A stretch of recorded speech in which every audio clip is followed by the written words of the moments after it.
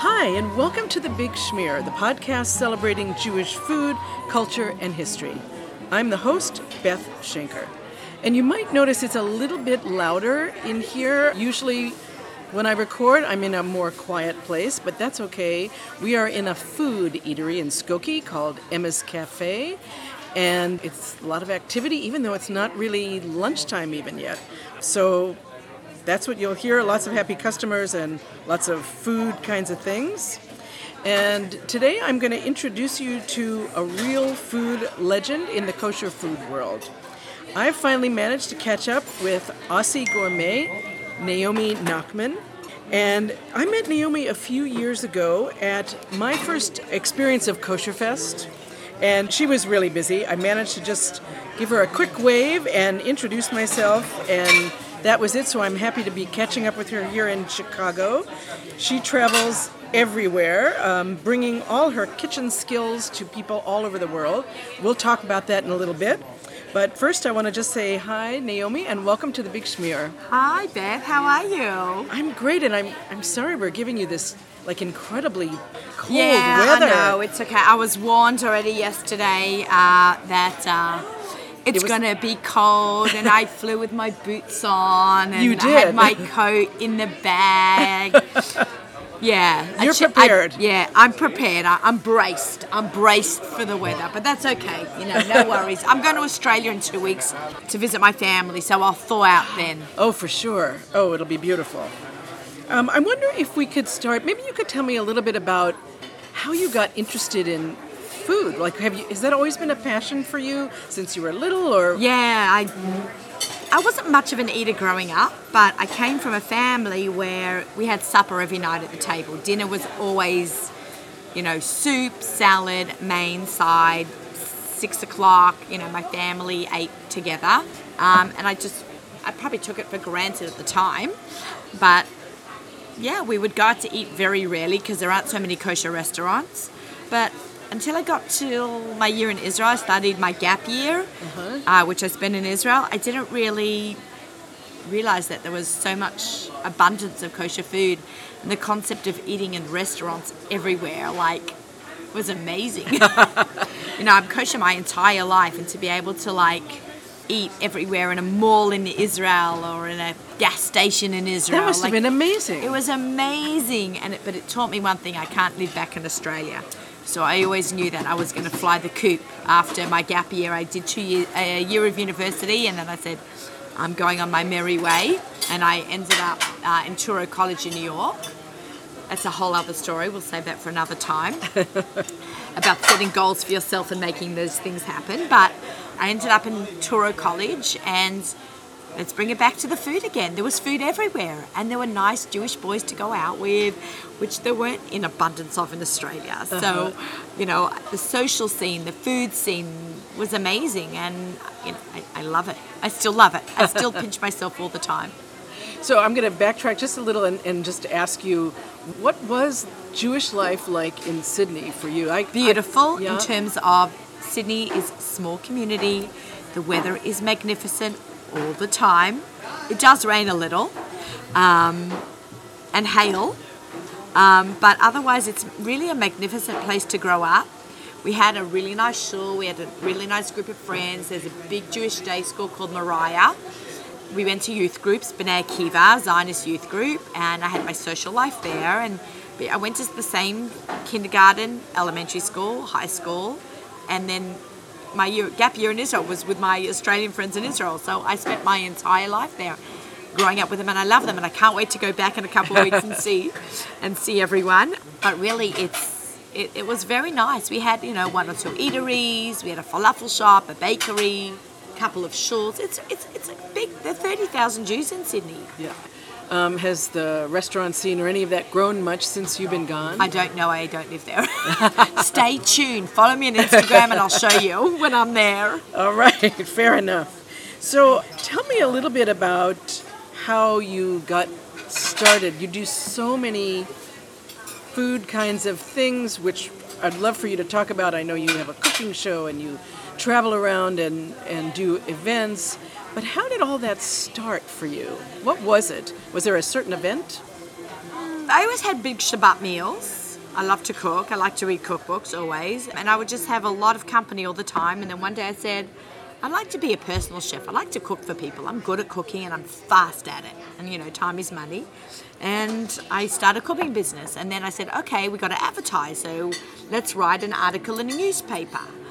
And then let's do a cooking class. And because I have a background in education and I work for the Education Alliance in Manhattan and JCCs, I taught cooking classes in the preschool that I used to work at.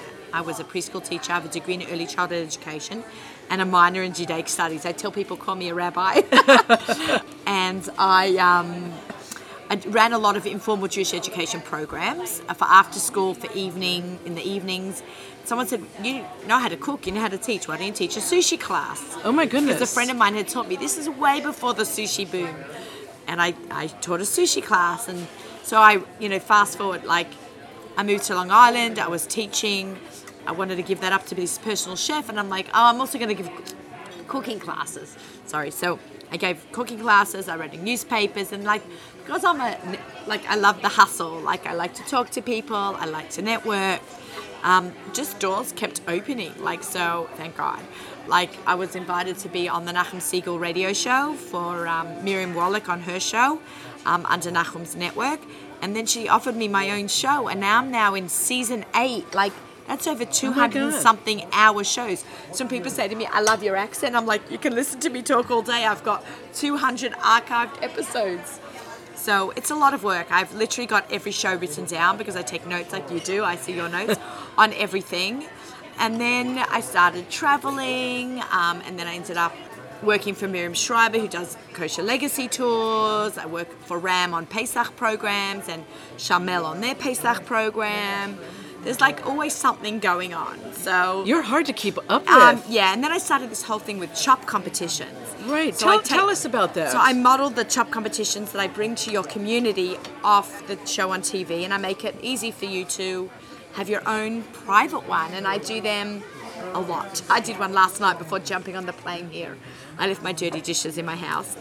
Don't tell anyone. Okay, my friends come in to help me load up my dishwasher while I'm gone. But yeah, it's pretty intense. I work really hard. Yes, you do. I can't even keep up with you, and I don't follow you everywhere, but I see you on Instagram and Facebook, and I just think, how the hell do you do all that? Yeah, I have a lot of energy. I do. Tell people, like, I'm going to quote Lady Gaga, baby, I was born this way. Right, did I say it right? I don't even know. Oh, because you're country music. I'm with my very good friend Alyssa Goldwater, and she's taking me around today. How nice. It's good to have good friends, right? It is. Absolutely. So I feel like you were at the cutting edge of the personal chef movement. Yeah. And so clearly you're an entrepreneurial kind of person. Since I'm a kid. Really? Yeah. So how did the personal chef thing start, and do you still do that? What does that mean? I still do it on occasion. People ask me to cook in my house. I'll cook Shabbat dinner, a small party, and then I'll deliver it to them. I can organize waiters and set up and all that if I need to. And then for the holidays, Pesach, Rosh Hashanah, I cater a lot, and then I deliver the food, or I cook in people's houses and I freeze it. That's basically how the industry works. Yeah, that's a lot of... It's a lot of work. It is a lot of work. You need stamina. You need a lot of stamina. And that's just for one thing that you do. So that's a lot. And on top of that, I probably still run chop competitions and do cooking demos. And I've written 2 cookbooks, so I'm still on book tour. For the latest one? For my latest one, which is coming up to a year. The anniversary, its birthday's coming up. My book's birthday's coming up. And we're going to actually do a big promotional code, I think, starting this Saturday night. Oh. So tell my listeners about your 2 cookbooks. So I wrote, because I have a Pesach catering business, Pesach has become a big part of my brand. So 3 years ago or 2 years ago, I can't even remember. Probably 2 years ago, 3 years ago. I seriously don't remember. 2016. 16. I got a call from, so it came out in 17. I got a phone call from Art Scroll. Would you like to do a Pesach book with us? And I'm like, yeah. So I had all these recipes for years. I got the phone call the day after Sukkot, the holiday of Sukkot, and it was on the shelves by late February. So 4 months into a book, that it was insane. But I had the recipes. Insane. My photographer, Miriam Pascal, who was a big part of that on every level, and Miriam knows what I mean. I'm always grateful to her. And she did my photography, my styling. I had a whole team of incredible friends. And the book came together fast, and it was like mind-blowing. And so first experience sounds like it was really positive. It was amazing. And then right away I said, I need to do another book that covers the other 51 weeks a year. And Perfect Flavors concept was born. And tell me what kind of recipes are in that cookbook? Everything and anything. Oh, you need to get a copy. I know, I do. I'm bad. Yeah, we need to get you one. Okay. Let me see. It's got books. It's got recipes from my travels. It's got recipes that I cook for my family, my guests, and it's got recipes that I grew up on. It's a combination of everything together that really just embraces my homeliness, my love for entertaining, and my love for travel. So would you say... Did I say that right? I think I did a good job there.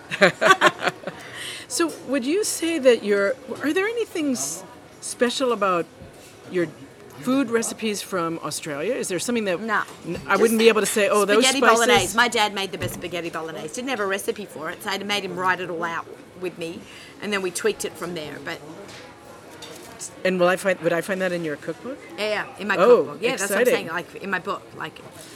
Can you tell me a little bit about this network? Because I think for a lot of listeners, they won't know... What networking is? No, not networking, but the network that you have your show on. Oh, the radio show, right. Yes. So Nachum Siegel's been in a radio show. It's otherwise known as JM and the AM. It's been around for 35 years. I've got to get the exact details of how long it's been around for.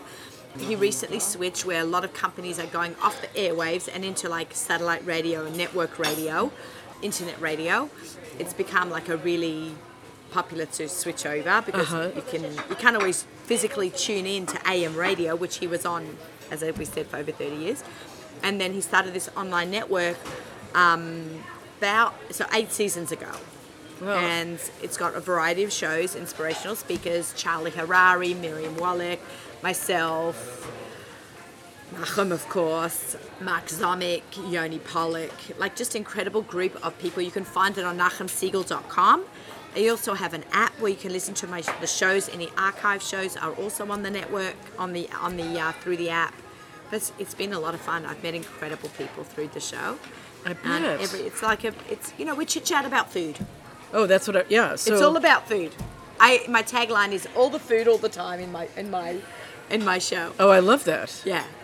So you have a weekly show. Is it amazing? Is it French fries? I just took a French fry. I heard they were good in the sauce. Okay, I'll wait till after. Do you actually cook during your weekly food show? You can't cook in a studio. But on that note, I've had some guests come in with some burners, and we've grilled a steak on the studio table on an cast iron skillet. Whoa! So we have, and we have a YouTube channel, so you can watch it also on YouTube as well. So you can imagine having a camera here, so we have this going and that going. I have to be aware of both. That's tricky. It's intense. It took a little getting used to, but... Plus you have to pay attention to what's in the pan while you're cooking, right? Well, I'm not really cooking. The guest is cooking. I don't do that. I don't often have a guest, maybe a few times a year that is actually cooking. I see. It's a radio show. Most people are tuning in. And then now podcasts. Everyone has a podcast. It's amazing, right? You want to have a voice? Turn on your phone. You got it. Yeah. Instagram. Same kind of thing. You want to have a voice? Turn on your phone. What would we be without our little iPhones or our, what's the other one called? The droid thing? Androids. Android. Yeah, we'd be lost. I would be, that's Absolutely for sure. Lost. So I know we talked just before we started this episode, and you mentioned that you would be willing to share a recipe so that I can post that on my website for the holiday. I don't have a recipe, so I can give you a recipe suggestion. So we've got red lentil soup in the book, which is made with a variety of different cut-up seasonal, what do you call them? Root vegetables, which is very seasonal right now. Yeah. And the backdrop is a red lentil soup. It is absolutely incredible. I also have a recipe for something called a turkducken capon. A turkdacken. You familiar with a turkdacken? Yes. It's a turkey with a duck with a chicken all stuffed one into the other between layers of stuffings. You really and it's do all that. deboned. So I said, that's so hard to do. Yes. Let's do it in a capon. Okay. So I take a chicken. Yep, got it. Then I stuff it with a mixture of croutons, Yeah. spinach, things that you would find in stuffing. Yes. And minced turkey, Okay. right? So Yes. we've got this like burger thing going. Yes. Then we put that inside the capon, close the capon over, Uh-huh. and then we take something called duck fry, aka some people call it duck bacon, Okay. right? It's the belly of the duck, and Yes. it's nice fatty, and it looks like, I would imagine, bacon. That's what they call it. Uh-huh. And then you wrap that around the capon, so that it's got the duck, the chicken, and the turkey, and then you roast it, bake Oh my it for a few God. hours, an hour or two. The recipe is in the book. It is amazing. Okay. Amazing. And I have to say, it's quite creative. It sounds really creative and much easier. I have these awful pictures in my mind of trying to wrestle with all these different birds to stuff them.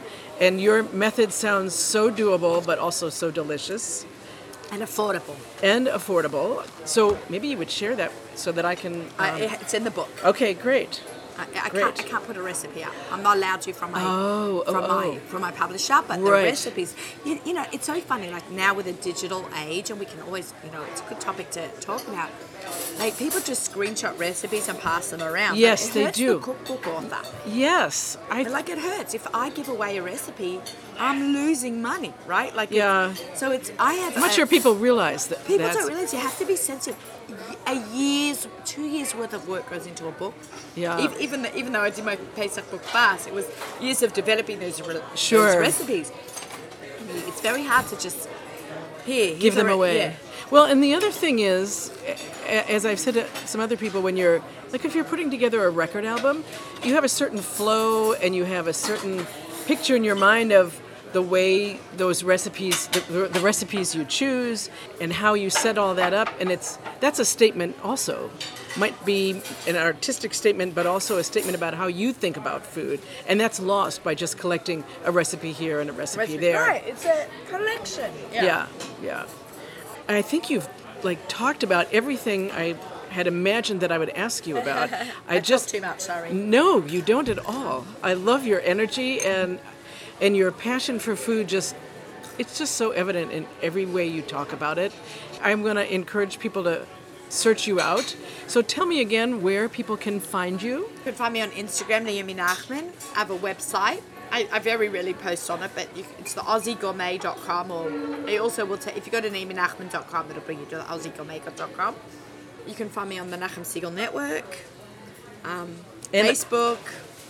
I don't know. I think that's pretty a much lot. covers it. Yeah, and then I'm gonna And then my post 2 books. Yeah, and I'm gonna post a link to those books from my own website. Okay, so people amazing. can find those, and I'm sure they can. I mean, your Amazon. local, Amazon. Amazon and your local bookstore are Amazon all is good great. choices. Yeah. Thank Wow. you so much. Thank This you is for fun. coming, and it was so nice to actually get to meet you face to face. Thank you. Thanks, when I'm Naomi. not running around somewhere crazy. Well, you already are. All I right. already am. I'm going to go eat my salad, guys, and we are at Emma's. And yeah, thanks. It was so nice to meet you, Beth. Nice to meet you, Good too. luck to you. Thank you. Thanks. Bye-bye. Thank you for listening to The Big Schmear. Our recording and mix engineer is Steve Robinson. The Big Schmear theme music is performed by Cavatino Duo from their CD entitled Sephardic Journey on the Sadie record label.